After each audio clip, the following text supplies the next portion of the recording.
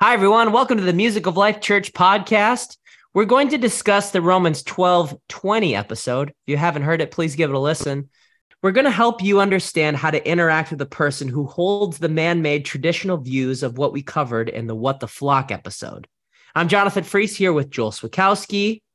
Hi, Joel. Can you remind us of the verse from this episode? Yeah, Romans 12:20. Therefore, if thine enemy hunger, feed him. If he thirst, give him drink. For in so doing, thou shalt heap coals of fire on his head. Excellent. What are your initial thoughts from this episode? There's a lot packed into this one verse. But I have heard this verse preached multiple times and never the way we just described it. Every time I've heard this verse preached, and even the commentaries I've read researching this, I always do the whole, I've more often than not, I hear the Pastor Rich perspective, the loose side, the warming your enemies. So yeah, it was great. I was glad to unpack this and to help people understand this verse the way God intends it to be understood, because I think largely this verse is being used to enable people. Yeah, that makes sense. Can you give us an overview of the damage done with this episode's verse? Yeah, simply we see people misusing the doctrines of love, reward, and forgiveness in order to enable comfort in themselves and others. Nice. So how would you handle a person who holds to the man-made belief about this verse? Well, Jonathan, let's take a look. It depends on what they believe about this verse. So here's some popular options. Number one, this verse is about warming the head of your enemy, helping them feel good, right? We've covered that. Well, how would you interact with a person who held this perspective about this verse? I could simply ask them, wouldn't this be enabling your enemy? I could even ask them, how do you determine who your enemy is? So what this does is it gets down to some of the meaning behind the words that this person's using, and also cutting right through the issue that, warming the head of your enemy is not necessarily, it isn't entirely what the verse is talking about at all. So that the contradiction there is you help them feel good about the evil that they're doing. That would be what was enabled. Yeah. Helping them feel good in response to the evil they're committing. Yeah. So essentially you're helping them, we've talked about flipping your conscience. Ooh. Which is when someone does something wrong that makes them feel guilty, they should feel bad. Now when they feel bad, instead of you or letting them feel bad or helping them confess and repent, you essentially help them feel good about it in one step. Yeah. It's okay. Could have happened to anyone. Don't worry about it. All have sinned and fallen short of God, the glory of the Lord. Have a good one. Yeah. And therefore it makes it easier. It makes it easier to sin in the future, to do wrong in the future. Right. That's one of the things we've helped people with. We don't like feeling guilt, right? Feeling guilty feels icky. Yeah. One of the ways that we've helped people with that is recognizing good people feel guilt when they do bad things. Bad people don't. So, although I don't like the way I feel when I feel guilty, it's good to know that it's coming from a place of like, all right, at least my brain is still in a position of like, when I do something unjust or wrong to somebody, I still get tweaky about it, which is good. That's a good thing. Yeah. Great. Well, a second perspective from this verse we should be looking to serve the hungry and the thirsty. The Bible says so. This is kind of like what Apostle Tater was getting at, where it takes this verse and it just turns it into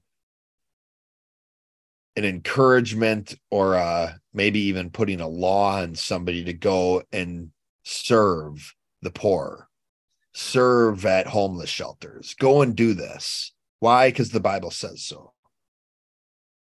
Now, my response to this person would be to ask them, you look at the verse and I ask them a question that their belief isn't really covering is, well, what does this have to do with overcoming our enemies or overcoming evil with good? You're just telling us to go and serve the hungry and thirsty. You're telling us to do what the Bible says. But essentially what I'm doing here is taking a specific question that's drawing attention to the point of, okay, that's what this verse says, but what does it mean? Why are we meant to do this? Nice. And hopefully that brings the person with this perspective to a point where they start slowing down and considering, what does this mean? Right, because it is. I mean, you look at this verse and it's, if your enemy hunger, feed him. If he thirst, give him to drink. For in so doing, you heap coals of fire on his head. So if your enemy is hungry, feed your enemy. Give your enemy something to drink. Are two ways that Paul is encouraging us to heap coals of fire on someone. Yeah, these are two methods where it's like, okay, he's like knocking it out. Or knocking out the, well, yeah, but how am I supposed to do? Or like, what am I supposed to do? Here's two things you could do. Here you go. Here are two coal heaping techniques for you. Unfortunately, well, we do this all the time is we take verses like this, we'll take what it says, and we try to apply that what to every context, but it's not contextless. Because if it was, then it would, like, the danger there is you take this verse and essentially what you're saying then is the only way, or if I'm not feeding or giving drink to my enemy, I'm not doing the word of God. It's like, no, it's deeper than that. Right. Nice. Number 3, here's another perspective that's similar, is we're supposed to show our good works so people are glorifying God. So this turns this verse into, again, kind of what Apostle Tater was talking about, almost turning this verse into an evangelistic effort of, I'm showing forth my good works. My response to this would be like, yeah, but good works is an effect of what? And again, also, what does this have to do with dealing with your enemy? Nice. Number 4, a fourth perspective, and this is kind of more on the loose side, yeah, more of what Pastor Rich would have been talking about, where it's just love people. That's what this is about, which is great. But if somebody said that to me and they gave no explanation as to how or why to do this, a question I could ask is, what do you mean by love? And here what I want to do is I'm double checking to make sure, does this person understand that Paul's encouragement here is about